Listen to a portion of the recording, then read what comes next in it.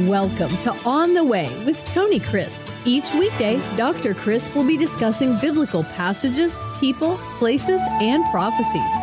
Tune in daily to start your day right and deepen your understanding of how to better walk the way and enjoy the journey. Here's your host, Dr. Tony Crisp. Welcome to On the Way. This is Tony Crisp, and this is podcast 318. Well, we're in Corinth again, and I want to talk to you today in this podcast about another issue that we wrestle with in the United States of America and in churches around the world where there is a transition from one pastor to another. I think this is especially true in the United States, and that is what happens when a man of God who has a very successful ministry leaves a church and the direction that he was taking the church totally goes another way. It goes south, so to speak. Not change for a good, but change for a bad direction. It's often the source of grieving for a pastor who leaves, and he says, my goodness, I thought the people had really bought into the vision. They really understood where we needed to go. They seemed so supportive, and not that anything bad happened that caused a man to leave, but there was just a transition. Maybe a man went on to another church. He felt led to go to another work, or whatever the case is, but everything was going well, and then all of a sudden, it's like that person had never been there. And having dealt with a lot of pastors through the years and myself seeing this happen, we have been taught that, look, if you train leadership like there needs to be and you get a church going in a direction like it ought to be, then it's always going to go in that direction. Well, it's really not the case. I think some of that is seasonal in the sense that a person's there for a season in the life of a church. But this idea of every time a church comes in, there has to be a different direction, I'm not sure that's the case either. So what I want to do is go back to the Corinthian experience that Paul had. As we talked yesterday, the Apostle Paul had come from Athens. That was not a good experience for him. Honestly, it wasn't. And he doesn't speak of it often. You don't hear much about Athens as far as the real work of God going on there. I think there's a number of reasons for that. One is it was a place that was filled with knowledge, and knowledge puffs up, especially that which is not clothed in humility. And the more knowledgeable a person is, the more filled with the Spirit of God they have to be in order to operate within an atmosphere of unconditional love. And we'll talk more about that in just a moment. But the Apostle Paul spent 18 months. Only at Ephesus did he stay longer than he did at Corinth. He stayed 18 months there. He had Aquila, Priscilla, he had Apollos. And as you read 1 Corinthians, you see that it was a divided church. But the fact is, he did a great work there. But when he left, the place fell apart. I mean, he hadn't been gone that long when he had to write back answering questions that the Corinthians were sending to him. Now, here's the interesting thing about 1 Corinthians. It is a series of questions. After some opening remarks, Paul goes right into a rebuke of the Corinthians and that he had heard that they were divided, and he believed it because of their cantankerous spirit even when he was there. Now he is answering questions that they are sending him after he takes chapters 3 and 4 really to say to them, you're acting like lost people. You're living like lost people. Now, he says you're dominated by the flesh and you're acting as mere men. In other words, there's no difference between you and all the rest of the heathen at Corinth. So they began to ask him a series of questions. Now, here's what I want to do to help you to understand what the Apostle Paul wrote and the atmosphere in which he wrote the book of 1 Corinthians. Out of all these questions that they asked, that this is what he had heard that they were doing, he answers a series of questions. We'll go through this in just a moment. But listen to me. They were not doing one thing right. Not one. They were not doing one thing right. And whatever it is that Paul spoke to them about, he had to rebuke them. He had to ask them to change. They were doing nothing correctly. They had already fallen apart. Well, Paul is a great teacher. He's a great leader. Well, evidently, after he had been somewhere 18 months, that church fell apart. Many of us who have been in churches and many great men of God that I've known, when they've left, the churches have fallen apart. They've gone back to whatever it was they were doing before the person came, or a church was started right and then it went astray. And the reason is we're dealing with the sinful human condition, and we're dealing with pastors who are sinful, and we're dealing with people who are sinful, and people go astray. And I think sometimes our expectation level is just way, way out of kilter, and hope deferred makes the heart sick. That means when you've got expectations for something, and those expectations, whether realistic or not, when they're not met, then it brings on depression, grief, all of the things that go with that. But you just think about it. They were not doing one thing right. So this is not the book that we need to be quoting as to this is the way to build a church. He starts answering questions in chapter 5 about, when you look at that, it's just absolutely hard to believe that there was such immorality in the church, and the people were being, they thought, broad-minded and tolerant and allowing just anything to happen in the church. And the Apostle Paul rebuked them for that. Chapter 6, they were taking one another to court within the body. This is not for the church at large. Remember the context. It's a local congregation. Does it have application to the body of Christ in a wider case? Yes. When you're a part of a local covenant community, then there is jurisdiction there to exercise discipline. Now, you don't hear about that anymore, but it is a biblical concept. But we don't have the authority to exercise discipline on someone who's not a part of our congregation. We just don't, because it doesn't work. What are you going to do? We learned that church discipline happens within a local congregation, because that's a local family, that's a local covenant community, and they have jurisdiction. So that's what Paul's talking about in chapter 6. I hear people say all the time, well, you can't sue so-and-so because he says he's a brother. Well, that's not the way it is at all. Within a local church, there doesn't need to be the suing of one another. Hopefully, that something could be done without litigation, but the fact is, just because someone claims to be a follower of Jesus and they might belong to a church somewhere in the world, that doesn't mean that you have no recourse from a litigation standpoint. But certainly within a local church, a local community, you would not want to do that. And that's what the Apostle Paul is warning against. He warns against just moral laxity altogether. In chapter 7, he answers questions about marriage, about just a whole lot of interpersonal relationships, marriage and Christian service, marriage and divorce. All of these questions they had then, and they were needing guidance on these, but it's evident that they were not handling these in a correct way. Chapter 8, talking about food offered to idols, and that's an entire week of podcast in itself. Then the Apostle Paul deals with decorum in the church and the local assembly. He deals with the Lord's table. They were not doing that correctly.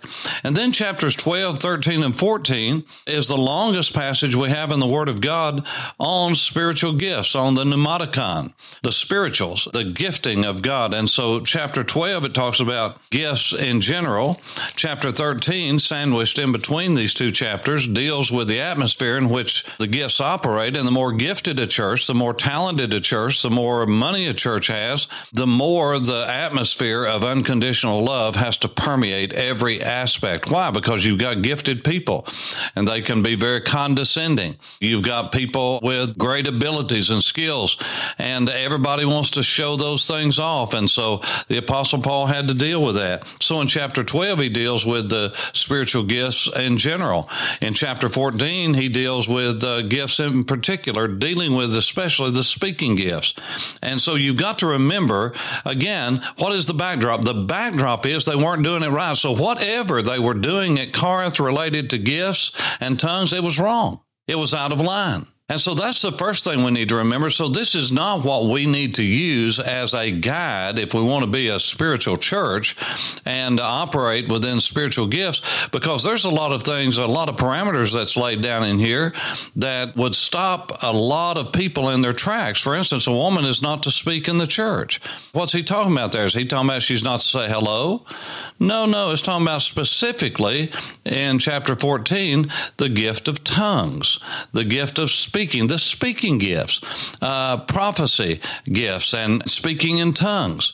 so don't get into the unknown thing, because it's not an unknown thing. That's an insertion. The New Testament gift of tongues, there's not several New Testament gifts of tongues. There's one. It's the same gift that was given on the day of Pentecost, and that is the supernatural ability to speak a language, a known language, a spoken language that you've never previously studied. That's what it is clearly in Acts chapter 2, Acts chapter 10. Everywhere it appears in the book of Acts, it is a supernatural endowment and gifting from God to be able to speak in a foreign language that you have never previously studied, and not only to speak the language, the glossa, but the dialectos, the dialect of the particular people to whom you're speaking. It was a supernatural validation to lost people that indeed this was a supernatural act of God, an invasion from heaven. So whatever they were doing at Corinth, whether it was enthusiasmos or whether it was whatever it was not the supernatural gift of tongues as laid down in the book of Acts if it was some kind of gibberish, because God doesn't give us the gift of gibberish. It's not in the Bible. The supernatural gift of tongues is the ability to be able to speak a foreign language that you've never previously studied, and not just a language, but a dialectos. And so Paul deals with that. And then chapter 15, he deals with the resurrection. It's the longest chapter on the resurrection. They had messed that up. They had gotten totally off on that. In 1 Corinthians chapter 15, you have the clearest delineation of the euangelion, of what is the gospel that is given, I believe, in the New Testament, where he says in the early verses, dealing with the resurrection, he says, "For I delivered unto you, first of all, that which I also received, that Christ Jesus died for our sins, that Christ died for our sins, that the Messiah died for our sins, according to the Scriptures, that he was buried, and that he rose again the third day according to the Scriptures." That is 1 Corinthians 15, verses 3 and 4. It is a clear presentation of what the gospel is.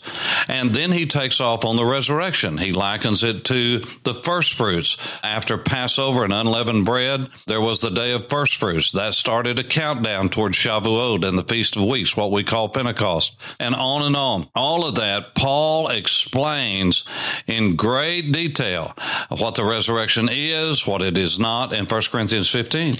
And then when he comes to chapter 16, he talks to them about how to take a love offering. There's only two kinds of giving in the Bible. There is tithes, and then there are love offerings, free will love offerings.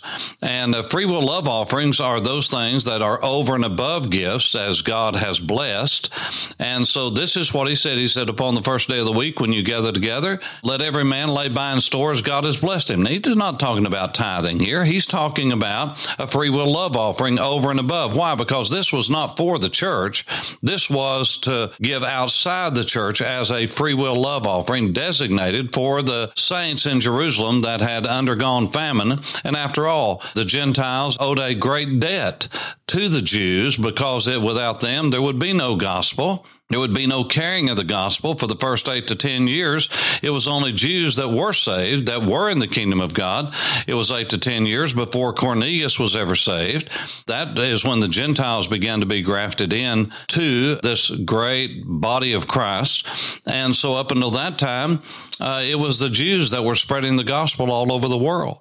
And so the Apostle Paul said, if we have received spiritual things from them, the least we can do is help them financially. And so that's exactly what Paul was doing. He's taking a love offering. And this wasn't to support the local church there. That's done through tithes. But no, this was done as a free will love offering to offer for the saints in Jerusalem. So he said, if you're going to take a love offering, do it based upon how God's blessed you. And if you have been blessed and have extra and overage, then share that with someone else. So he said, I want you to lay by that every week, not just wait till a special time when you might or might not have it, but lay it back, save for it, plan for a free will love offering. Maybe one day I can do just a podcast or two on giving. But let me just say to you, these are the things, the questions that make up the book of 1 Corinthians. But what I want you to understand is Paul had not been gone that long, and they were already messed up. And so getting back to the whole reason for this podcast is he did it differently at Ephesus. He stayed 3 years, which is not very long. That's a blip on the radar screen of time, 3 years. But when he left leadership intact. I mean, after all, Timothy was the next real pastor of the church, then Apollos, and then the Apostle John at the close of the first century. That is where he was banished from, out onto the Isle of Patmos, where the Roman emperor said, there, we're rid of him. We'll never hear of John again. We put him on the Isle of Patmos. But what the emperor didn't understand is God is everywhere, and God showed up on Patmos and showed John exactly what was going to happen in the future. And so it's an amazing thing. And tradition says that Onesimus, the runaway slave of Philemon that was led to trust the Lord Jesus in prison and then sent back to Philemon and was discipled, that Onesimus was the next pastor at Ephesus after the Apostle John. Now, whether that's so or not, that's extra biblical sources, but I'm just saying to you that they had a long run of pastors. But now think about this, just in ending. At Ephesus, who was the last pastor that we have record of? It was John. In the biblical record, it was John. What was John known for? He was the beloved disciple of Jesus, the most trusted disciple of Jesus. He was called the disciple whom Jesus loved. He's called down through history the disciple of love. Do you know what the argument was that John wrote back from the Lord Jesus, the rebuke to them? Not that they weren't straight doctrinally, not that they weren't good with church discipline, not that they weren't following the apostles' doctrine, but listen to this, the emphasis of John's life they were failing on. They had left their first love. They had forgotten that the great commandment is not to go make disciples. The great commandment is to love God with the totality of your being. And sometimes we talk more about the Great Commission than God does. You see, the Great Commission needs to be fulfilled. But the first and second great commandments before the Great Commission is to love God with the totality of your being, love others in a way that will cause them to want to know the God that you know, and then it's easier to make disciples. But I'm telling you, even after John, the most trusted disciple of Jesus, who laid his head on the bosom of Jesus, listen to me, who was known as the disciple of love, after he was banished, after all of his great work and all the years there, the number one thing they were lacking was his greatest quality that he had taught them. I'm just telling you, folks, we need to stop grieving over what happens after we leave. We are only responsible for the season that we are there. And when we leave it in someone else's charge. And from there on, no matter what people are taught, they're going to do what they need to do to follow God or not. But it gets out of our hands then, because we are responsible for the time and season we're there. And we need to train people, disciple people, pass on to other people. But just because we pass it on doesn't mean that we're responsible for their actions. I pray this helps you as you walk on the way. This is Tony Crisp. Thanks for listening to On the Way with Tony Crisp. Tune in every weekday for information on biblical passages, people, places, and prophecies. Fridays are for your questions. Email your questions to questions@tonycrisp.org. Then just listen for your question to be answered on Friday's podcast. That's questions@tonycrisp.org. Thanks for listening and have a blessed day on the way.